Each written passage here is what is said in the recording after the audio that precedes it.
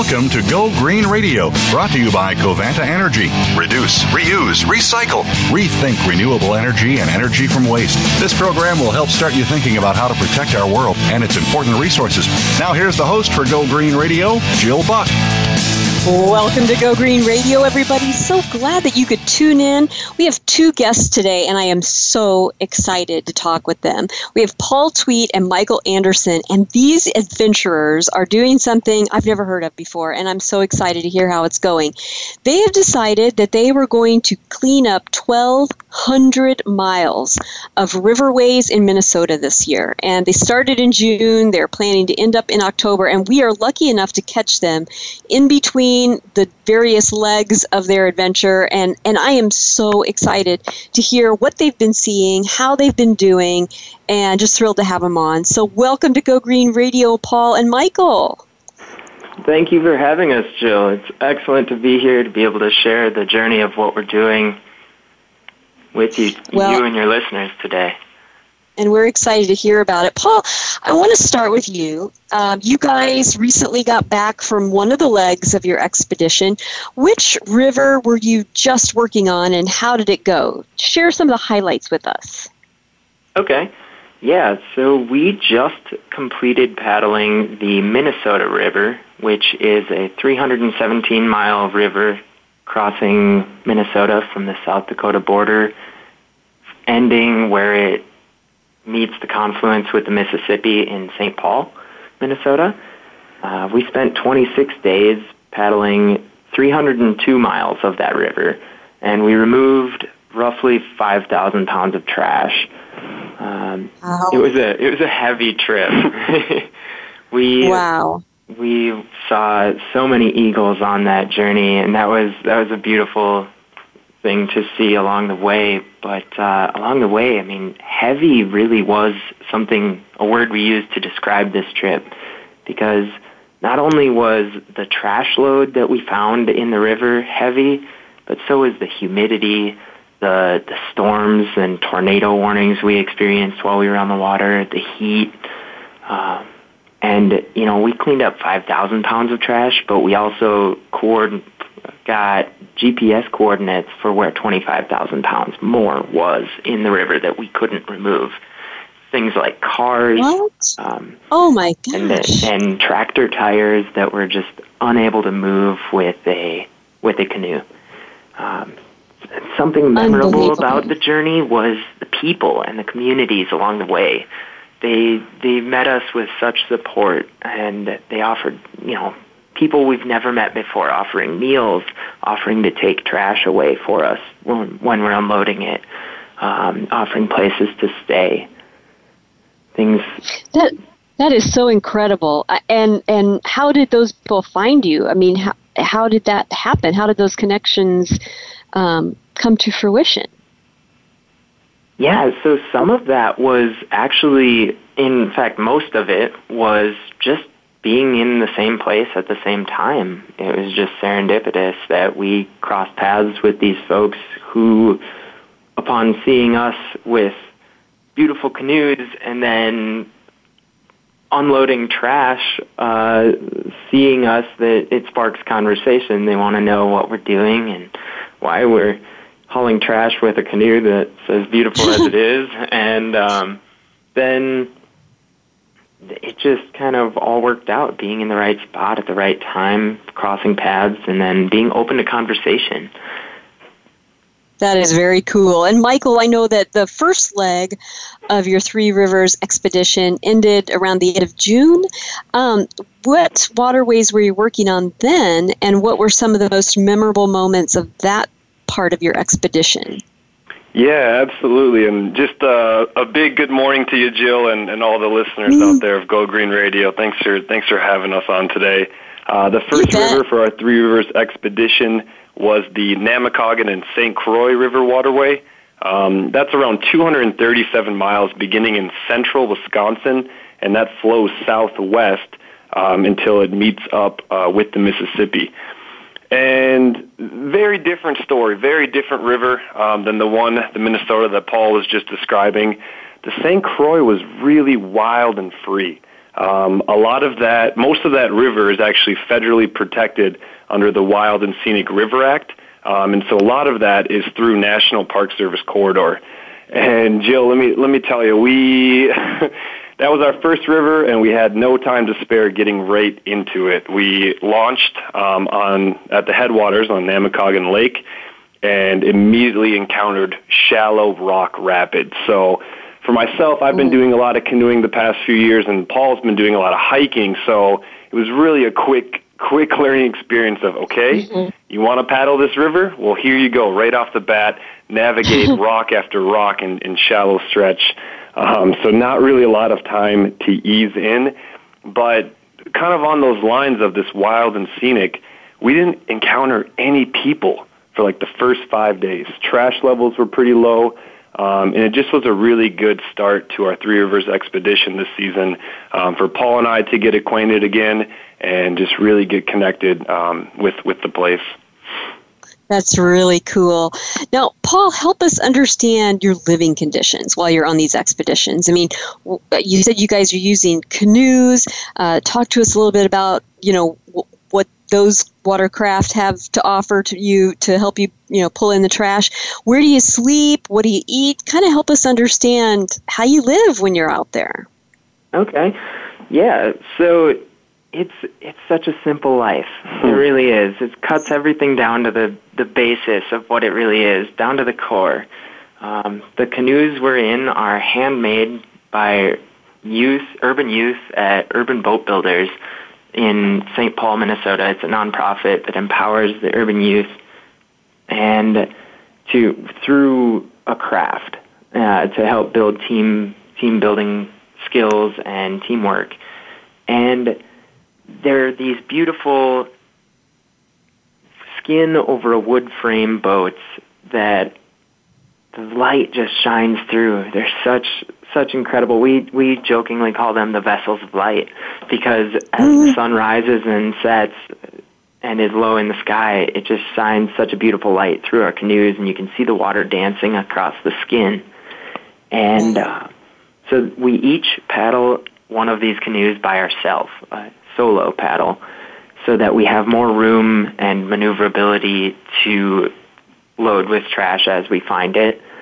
And then, so we paddle for roughly 20 miles a day on average. And in doing that takes up a lot of the daylight hours, but then we make sure to stop, enjoy our time. So we stop and see what we can along the banks and experience the wildlife that's there. And then setting up camp, we sleep in tents. We each have our own tent, and we will sleep. There are campsites along the way on these rivers. There are also campgrounds in some areas that we can camp near other campers and get to hear their stories about what they're doing and how they're connecting with the river. We also have slept during severe weather underneath bridges. During a particular tornado warning, we managed to get off the water in time and set up under a bridge, which turned out to be a wonderful campsite, actually, because we got to see the entire shift in nature of how chaotic it gets out there. But then we were still safe and dry, which was quite nice. We sometimes even on sandbars just along the river, but that can always be interesting with high winds and... Sure. In terms of food, we've been eating so well. We eat a lot of root vegetables and beans and rice. Burritos are a typical go-to. You can eat anything in a tortilla. And so we've been working with another nonprofit in the area named Sisters Camelot, and they address issues of food waste and areas of low access to high-quality organic foods. And so they pick up from food distributors foods that would go to waste or be thrown away or not sold, and then they distribute it out for free amongst the community. And we're partnered with them, and they're helping supply the quality foods that we have. That is so cool. I love how you guys collaborate with so many different folks. And speaking of that, Michael, talk to us about the logistics of getting litter and debris out of the water onto the shore and then hauled to the right place. I'm sure that took some partnership. How does all that work, and what kind of partnerships did you need in order to pull off this river cleanup? Yeah, absolutely, Jill. It's a big undertaking. It's quite audacious, and it definitely requires many hands and many hearts activated, working together. One of the mantras Paul and I have is we can do so much more together. And we firmly believe in that. And so we really focus on a lot of local community Twin Cities in the Minnesota partnerships. But then also in terms of removing the trash, we want to be extremely mindful that we're not just shuffling garbage around. We want it out of the riverway. We want to free up those waters and help promote healthy ecosystems. So we've been working with National Park Service. We work with the Minnesota DNR, Department of Natural Resources, as well as local municipalities and just local community members. Like Paul was saying, we strike up a conversation at a boat landing, and we kind of have a unique story. We pull off loaded with trash and, just strike up a conversation, and have just been overwhelmed by the generosity and community support. So to kind of give a picture of what this trash removal looks like on the river, we really are kind of like it's like modern day hunting, but in the most healing and remediative sense.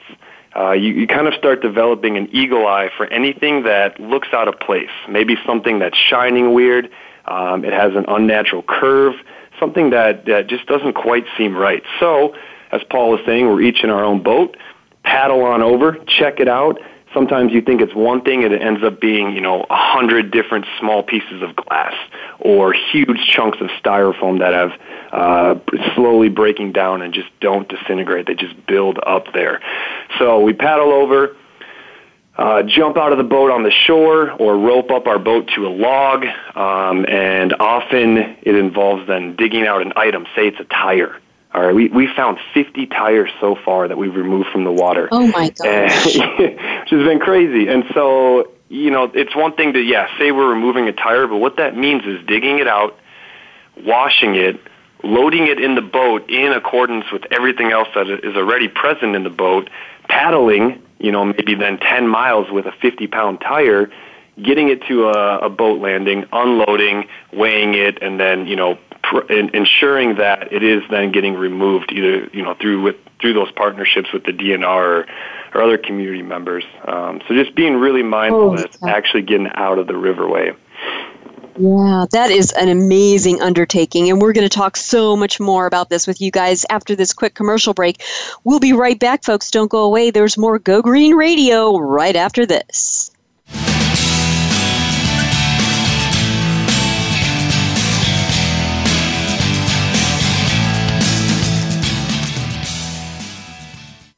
News, opinion, hear me. Your voice counts. Call toll free 1-866-472-5787. 1-866-472-5787. VoiceAmerica.com.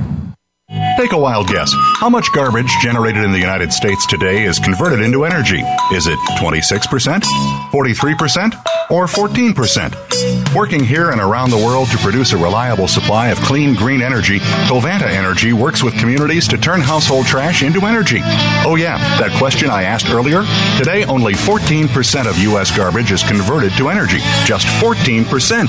Covanta alone processes half of that municipal solid waste into renewable energy for a cleaner world. For more information about Covanta Energy, visit us today at www.covantaenergy.com.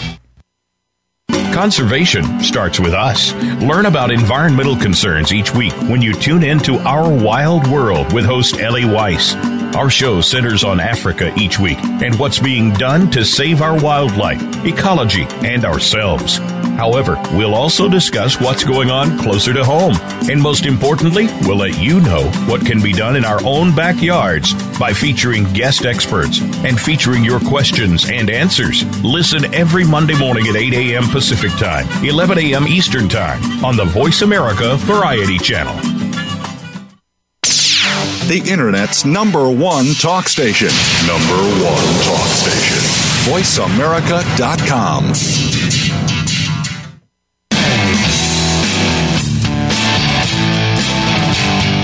You're listening to Go Green Radio with your host, Jill Buck.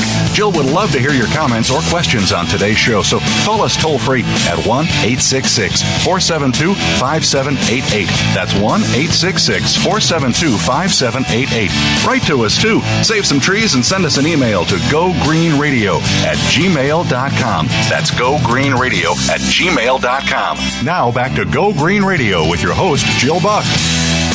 Welcome back to Go Green Radio. So glad that you could all join us. And if you're just tuning in, let me catch you up. Our guests today are Paul Tweet and Michael Anderson. They have launched this incredible expedition this year to clean up 1,200 miles of riverways in Minnesota. And they're doing this each have a canoe. They're unloading waste that they find in the rivers and getting this waste to the right place.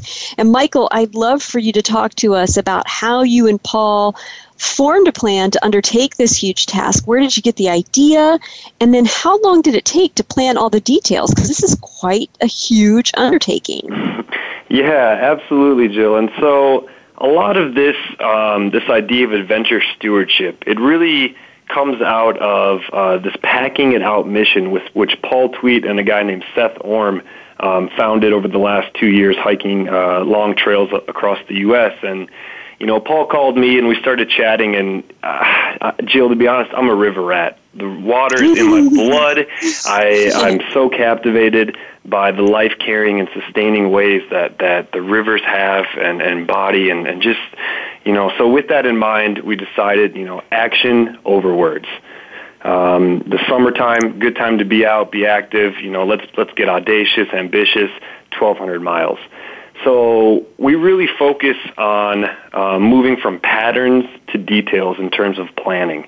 It really comes down to constant judgment calls on the river.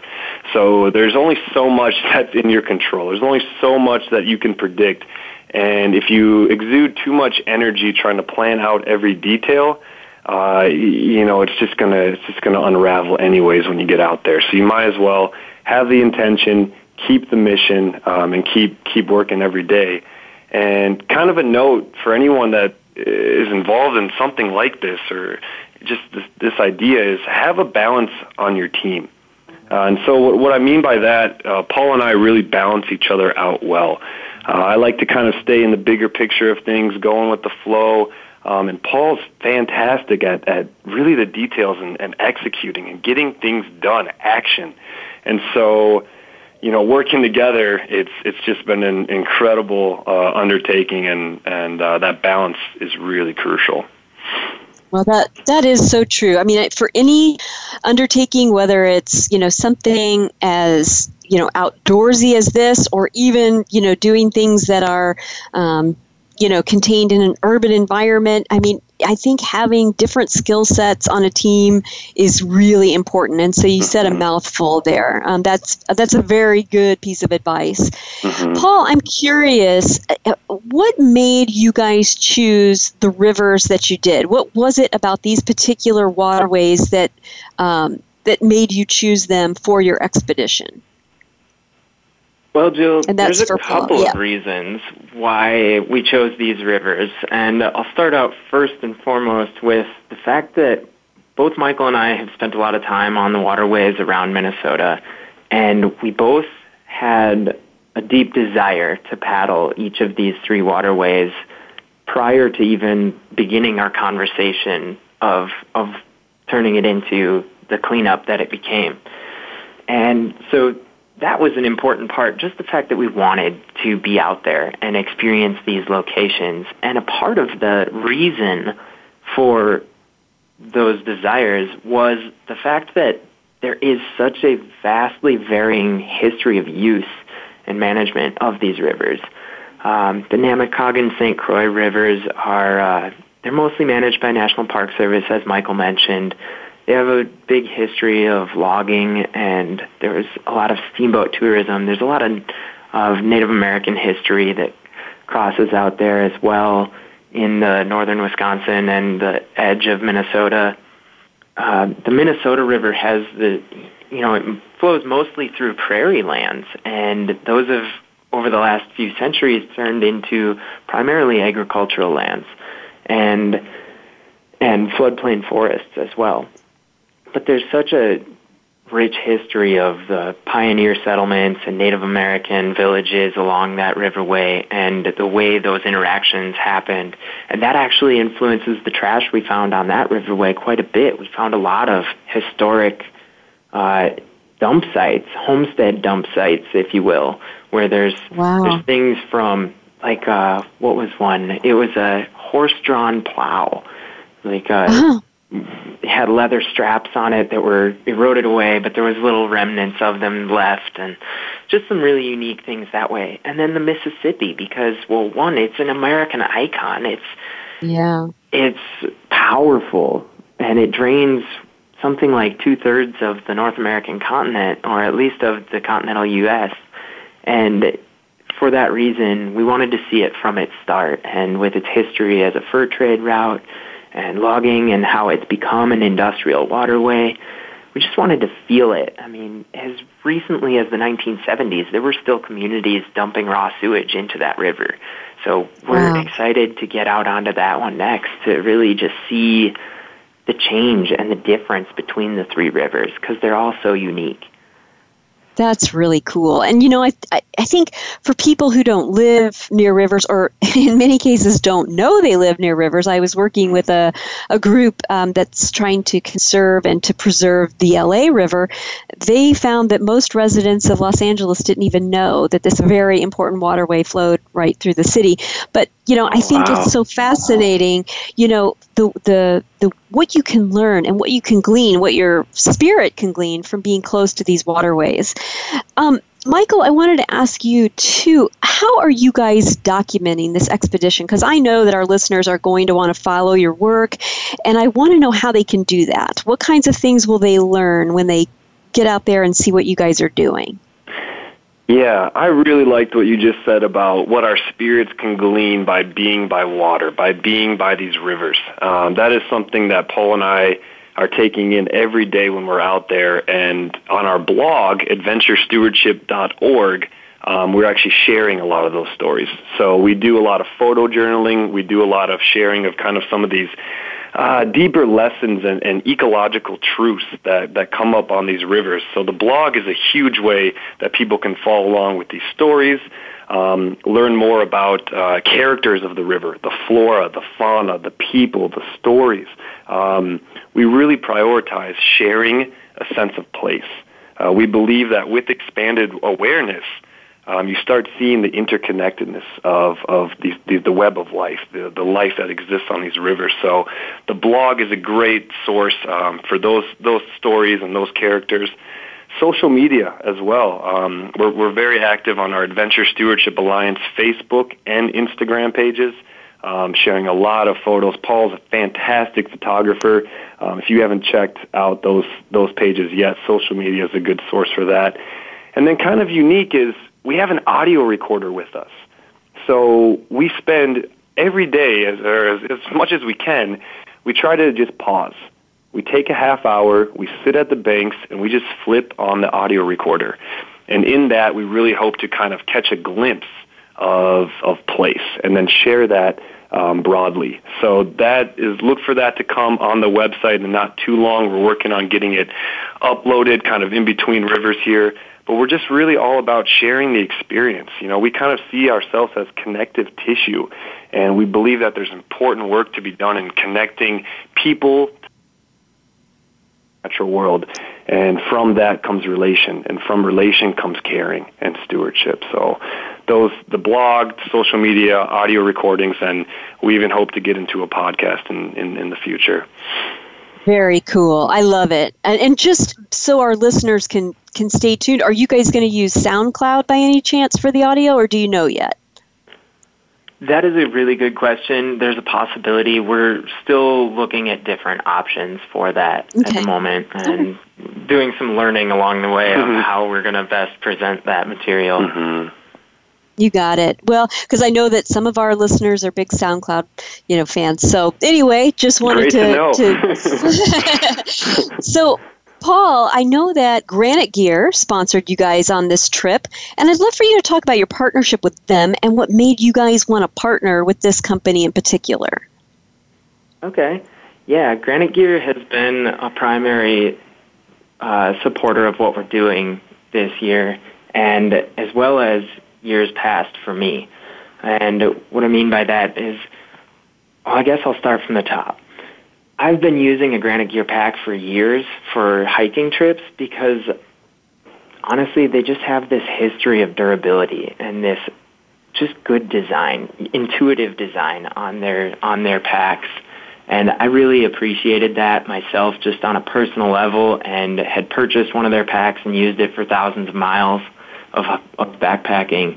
And then that translated into, while hiking the Appalachian Trail, I was hiking a trail with my friend Seth Orm, our friend, I should say, and we were cleaning up trash on the Appalachian Trail. We ended up at this event called Trail Days, and it's a big event for thru hikers coming through Damascus, Virginia, and Granite Gear had a tent set up, and they were offering to fix packs and gear of any type, of any brand at that event, and I thought that was really cool. And so we stopped and we talked to them about what we were doing. We just told them our story and how much we appreciate their gear, because our group of 4 people was all carrying Granite Gear packs at the time, just because we knew they were durable and dependable. Mm-hmm. And from that, then they said, "We love what you're doing. How can we help you? How can we get involved?"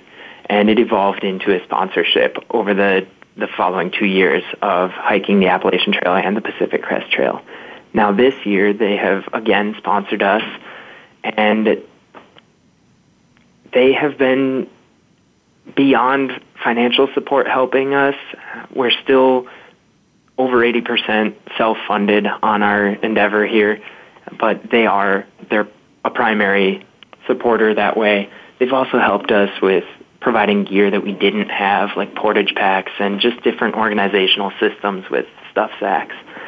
And the most helpful thing that they have been there for, in our eyes, has been their outreach. Shelley Smith, who handles their PR and communications, is instrumental in helping us get the word out, helping us connect with you, and a number of different events. But, with Granite Gear, after seeing what we did with packing it out in the last 2 years on National Scenic Trails, they started a group of ambassadors called the Groundskeepers, which is a group of people who are willing to do more while they're on a hike to clean the area up, to leave it better than they found it.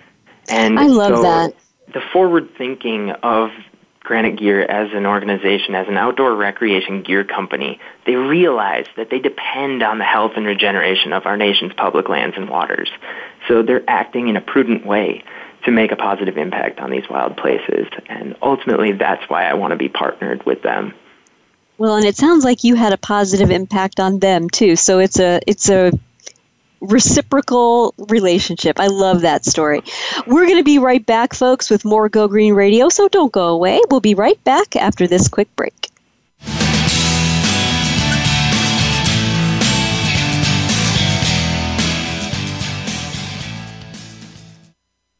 News, opinion, Hear me. Your voice counts. Call toll free 1-866-472-5787. 1-866-472-5787. VoiceAmerica.com. Take a wild guess. How much garbage generated in the United States today is converted into energy? Is it 26%, 43%, or 14%? Working here and around the world to produce a reliable supply of clean, green energy, Covanta Energy works with communities to turn household trash into energy. Oh yeah, that question I asked earlier? Today, only 14% of U.S. garbage is converted to energy. Just 14%. Covanta alone processes half of that municipal solid waste into renewable energy for a cleaner world. For more information about Covanta Energy, visit us today at www.covantaenergy.com. Do the adventures of Indiana Jones leave you curious about this exotic and unusual profession? If so, don't miss Indiana Jones, Myth, Reality, and 21st Century Archaeology with Dr. Joseph Schuldenrein. You'll learn about forensics, ancient civilizations, and human origins. Listen to Dr. Schuldenrein and colleagues discuss their excavations and related archaeological topics, ranging from the unique to the sublime, and yes, even the mundane. Indiana Jones, Myth, Reality, and 21st Century Archaeology, live Wednesday, 6 p.m. Eastern, 3 p.m. Pacific Time on Voice America Variety. Stimulating talk. It gets those synapses in the brain firing really fast. All the time. The #1 Internet talk station where your opinion counts. VoiceAmerica.com.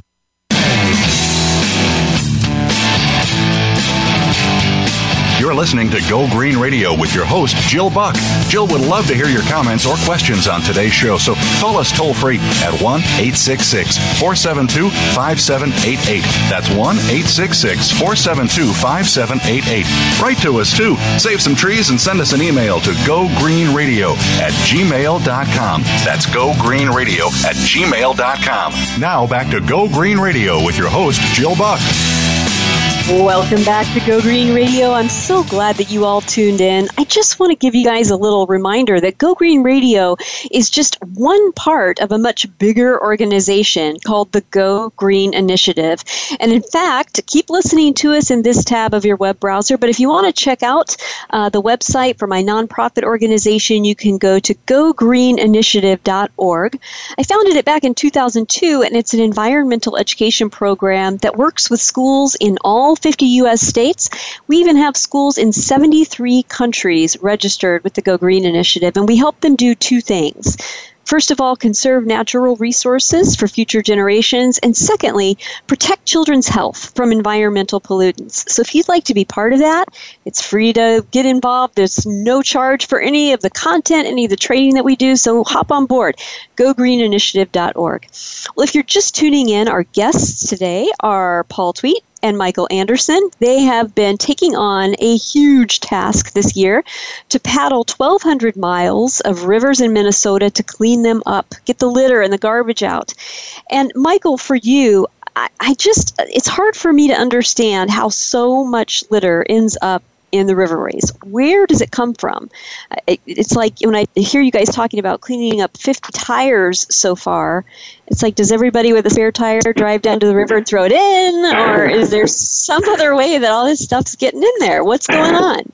Yeah, absolutely. I don't know about everyone just throwing a tire in, but I think a big part of it is, you know, we're products of our times in so many ways, and kind of what Paul and I get to experience on these rivers every day is kind of a glimpse of time travel. You know, we see things like old trucks that are lining the river banks, and this was kind of that's what I mean by products of our time. That was a viable option for securing the riverbank. This was a thing for sure on the Minnesota River.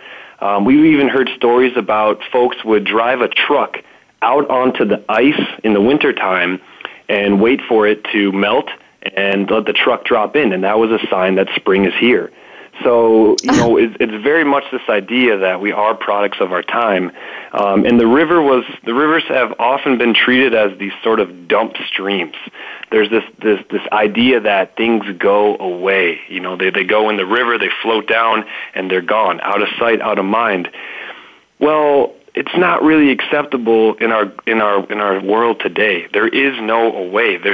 We were at a population level, interconnected level, that there is no way. Everything is connected. So, you know, it really forces us to examine our modern day systems. You know, asking questions like, is this sustainable? And then beyond sustainability, is this regenerative?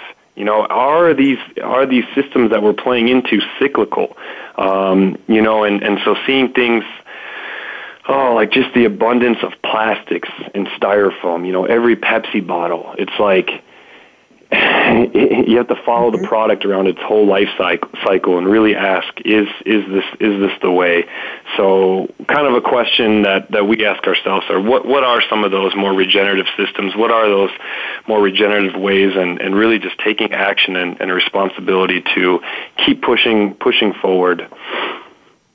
Well, and it's really interesting that you use the word regenerative, and I think that's a really important concept, especially when we're talking about water, because everybody who went through 6th grade science knows that our water supply on the planet Earth is finite. It's a cycle. We're not making more, and anything that we pollute, we end up drinking, or we end up, bathing in or swimming in some way.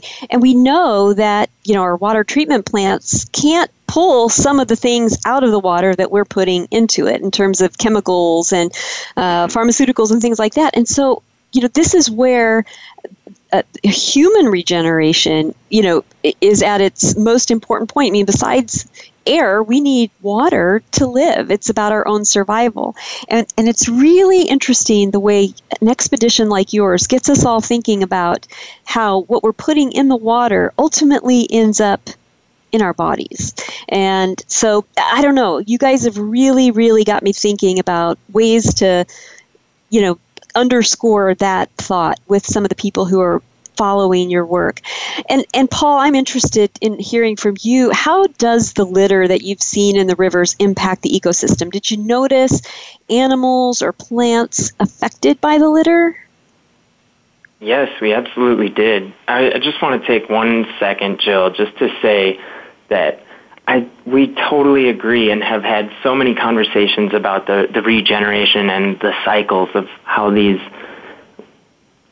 chemicals and pollutants are being taken in by all the animals, including ourselves. We are human animals, and we need to consider the regeneration of our species in the future and those to come, because these things do build up within animals. Anyone who has read Silent Spring by Rachel Carson knows about the accumulation of pollutants within a living being and how that can be super detrimental to bald eagles, to all the birds. And, yes, in what we've seen on the river, we've seen metals that are leaching and everything around them is toxic, has this glossy sheen. There's nothing growing around that. We've seen rubber tires that are so deteriorated that they're falling apart, and again, nothing growing on the riverbank near them. There's just this toxic look to the soil there. We've seen broken glass. I ended up with a piece of glass in my foot because I was going barefoot one day, and one thing leads to another. Sometimes you don't expect something, but it's always there. And that's something that I want to be able to do as a human animal, is be able to walk barefoot on this earth. It's such a deep connection and rootedness that you get from that. And this glass on the ground everywhere just broken is, to me, unacceptable. So we're out here doing something about it. We've seen countless dead fish and even dead pelicans in the waters, and some of that could be from natural causes, some from maybe mishandling of fish when they're caught. But without a doubt, I can say for sure that there's probably some of that's from lead weights that are lost from fishing, because we found so much fishing tackle that has been left behind, dropped, line cut because it got snagged or broken. And in one case in particular, an experience that we had portaging over a dam, we saw a group of pelicans, and these 4 pelicans were there, and 3 of them flew away as we approached with our boats. And one of them didn't really seem to be going anywhere. It kept looking at us, and it was aware of us, but it wasn't leaving. And at first we didn't see why.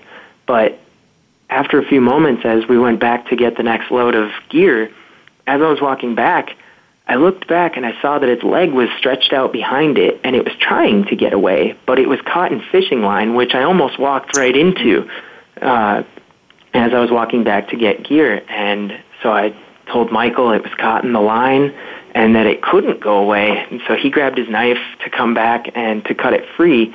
And as he approached it, then it broke the line and was finally able to swim away. But that's one example, just direct example of how the litter that ends up in the river really does affect the wildlife firsthand. Absolutely. Michael, there's been so much attention lately on the oceanic garbage patches, but for some reason, not so much attention on garbage in our nation's freshwater rivers. Why do you think that is?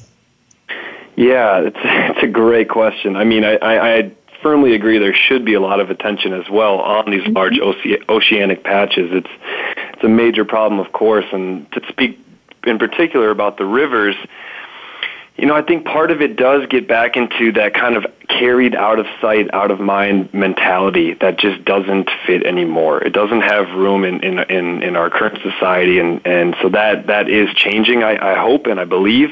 But rivers, have long been treated as the dumps, as the sewer system of our continent, of all the lands around the world. So hopefully that's changing. I think there's a lot of great awareness and people taking action around the world. And, it just kind of gets into this concept of the downstream effect. So, what I put in the water here is obviously carried downriver. And, you look at something like the dead zone at the Gulf of Mexico, where the Mississippi River drains into, it's 5,000 square miles. There's no oxygen. There's no life, and that's a direct effect. And so this downstream effect is really important and can be very damaging environmentally, socially, economically. So I think it's just really comes back to each and every one of us taking a responsibility for our actions and having that awareness and understanding that we do leave a trace with every single thing we do. What we say, what we think, what we do, it's super important, and to have that awareness and then take responsibility and make a choice of how you want to leave your trace behind for this life and for the generations to come. Well, and it's so true. Everybody, unless you live at the North Pole, everybody's downstream from somebody else, right? And I think it's really important for us to consider the ramifications of that. That being downstream from others and being upstream from others is a human connection we don't often consider, but because our water flows through affluent towns and economically challenged towns, there's no way to buy your way out of water contamination. We are all subject to that, and recent news reports from all parts of the country about water contamination. Of course, we focus on things like Flint, Michigan, where the population is, in many ways economically challenged, but there were places in North Carolina where coal ash ended up leaking into the waterways, and that was a middle class area. So none of us is exempt from this. We're going to take a quick commercial break, but when we come back, we have so much more to talk about. So don't go away, folks. There's more Go Green Radio right after this.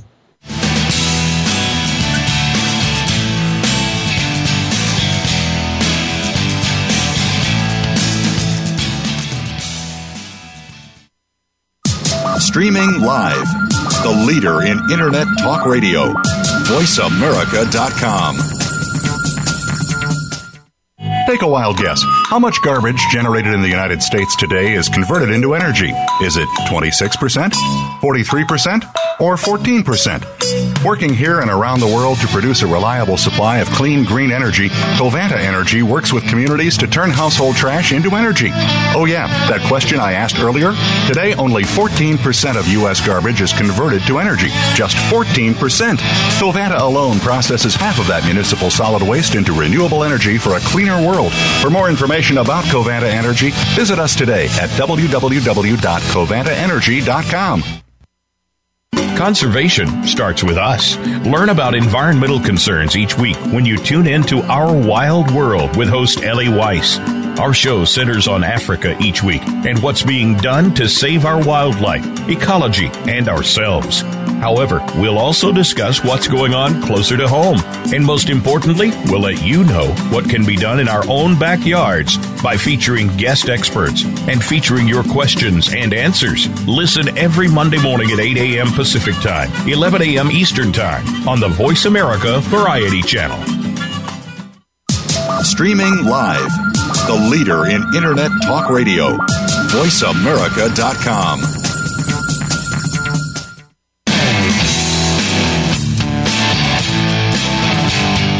You're listening to Go Green Radio with your host, Jill Buck.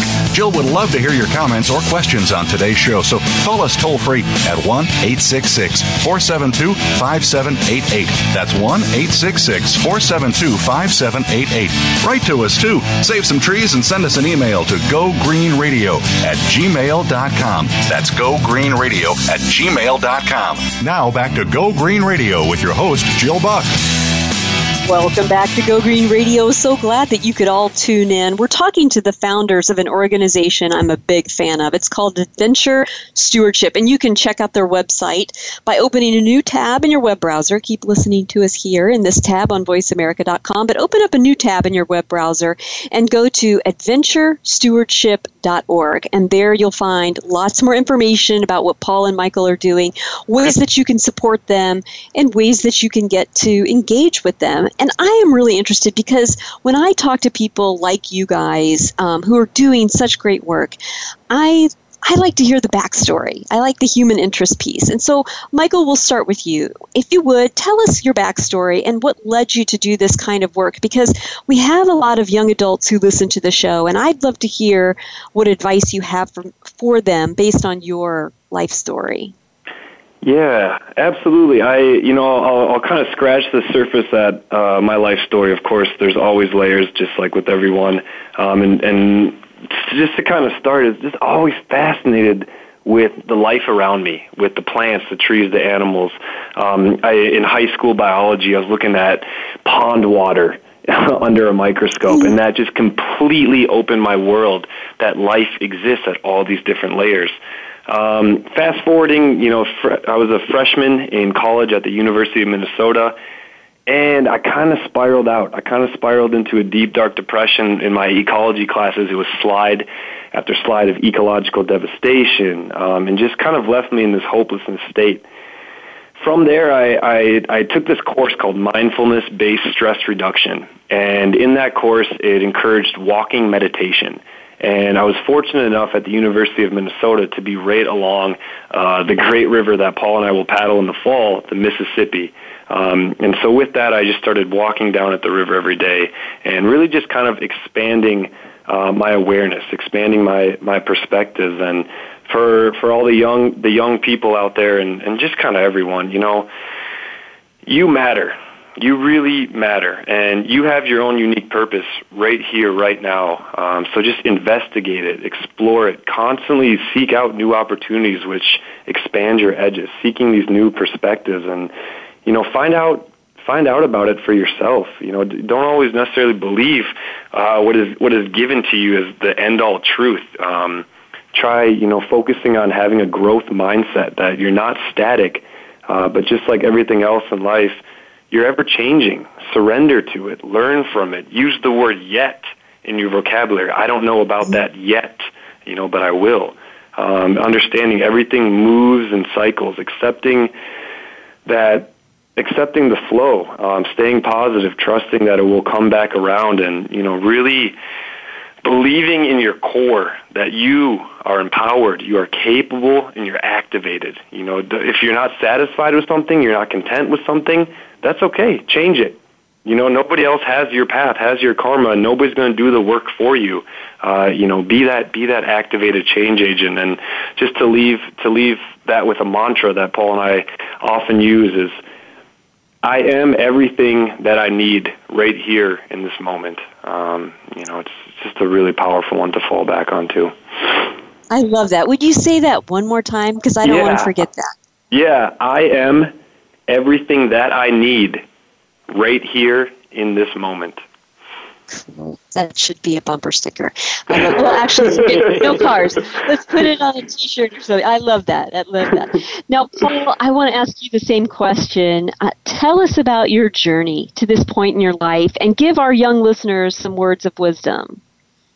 Yeah, so I guess just to start it out, ever since I was a young kid, I had always been going on family backpacking, not backpacking, but camping trips and getting outdoors. I was fortunate to grow up in an area where I had really easy access to nature, and I always found myself very much outdoors, exploring in the fields and in the forest. And to go kind of fast forward from there, I ended up, after high school and after a few years of just working, trying to figure out where I was headed next, I moved to Montana and I got involved with an organization called Montana Conservation Corps, and I started backpacking for a living. And so I was doing trails maintenance, and I was learning about being an engaged citizen and developing a sense of place. And what I really developed as a sense of place was this sense of myself as a human animal within an ecosystem. And then we have so many layers of politics and economics that go on top of that, and how there are ways of making sustainable decisions. There's also ways of making regenerative decisions, and then there's ways that are neither of those. And so it always became kind of this self-responsibility of how everything. I'm a person who analyzes a lot, and I find myself really into details, as Michael said earlier, and I go down rabbit holes, if you will. And so that was something, just seeing that responsibility and those choices. I was able to analyze through a lot of that in a lot of the actions that I make in my daily life. Like, am I going to use a paper towel? Is that what I want my trees to go to? No, I'm going to carry a bandana or a handkerchief that I can wipe my hands with and wash that later instead of using napkins. Things of that nature. There's so many more responsibilities that you can take on that are regenerative. And I think, after the MCC, I moved into through hiking and developing a group called Packing It Out with my friend Seth Orm and Joe Dennert. And we hiked the Appalachian Trail and we hiked the Pacific Crest Trails, and we cleaned up trash the whole way. And that was 4,850 miles of hiking in 2 years. And we cleaned up 1,800 pounds of trash. And we had a smile on our faces the entire way. We never fell down on that. Never got negative.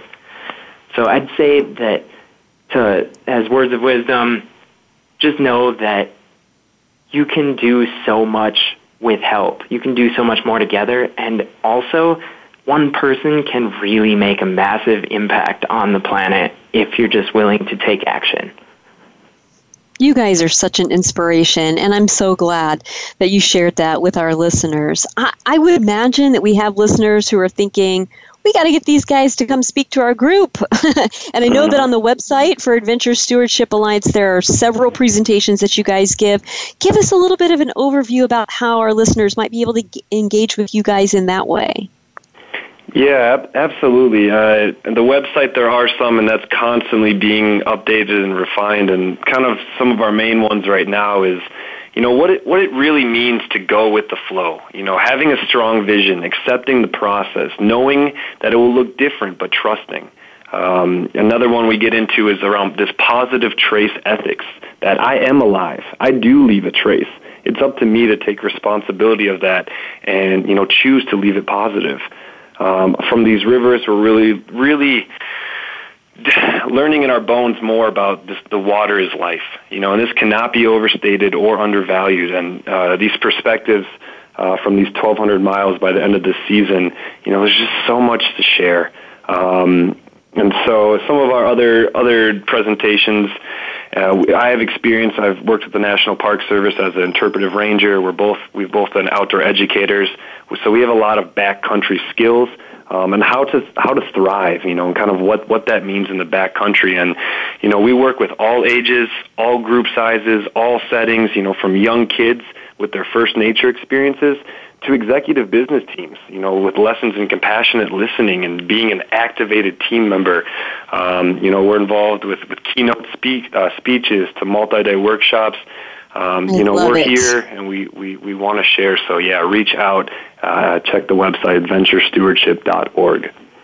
Thank you so much, guys, for being on. I wish we had the rest of the day to have you on. You were fantastic guests, and I thank all of our listeners for tuning in as well. We're going to be here same time, same place next week with more Go Green Radio. And until then, have a wonderful week and do something in your life to go green.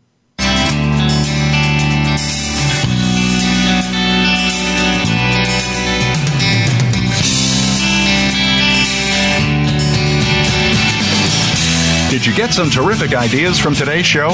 Please join us for more next Friday at 9 a.m. Pacific Time, noon Eastern Time. It's Go Green Radio with Jill Buck here on Voice America. Go Green Radio is proudly sponsored by Covanta Energy, a leader in providing renewable energy solutions for a cleaner world.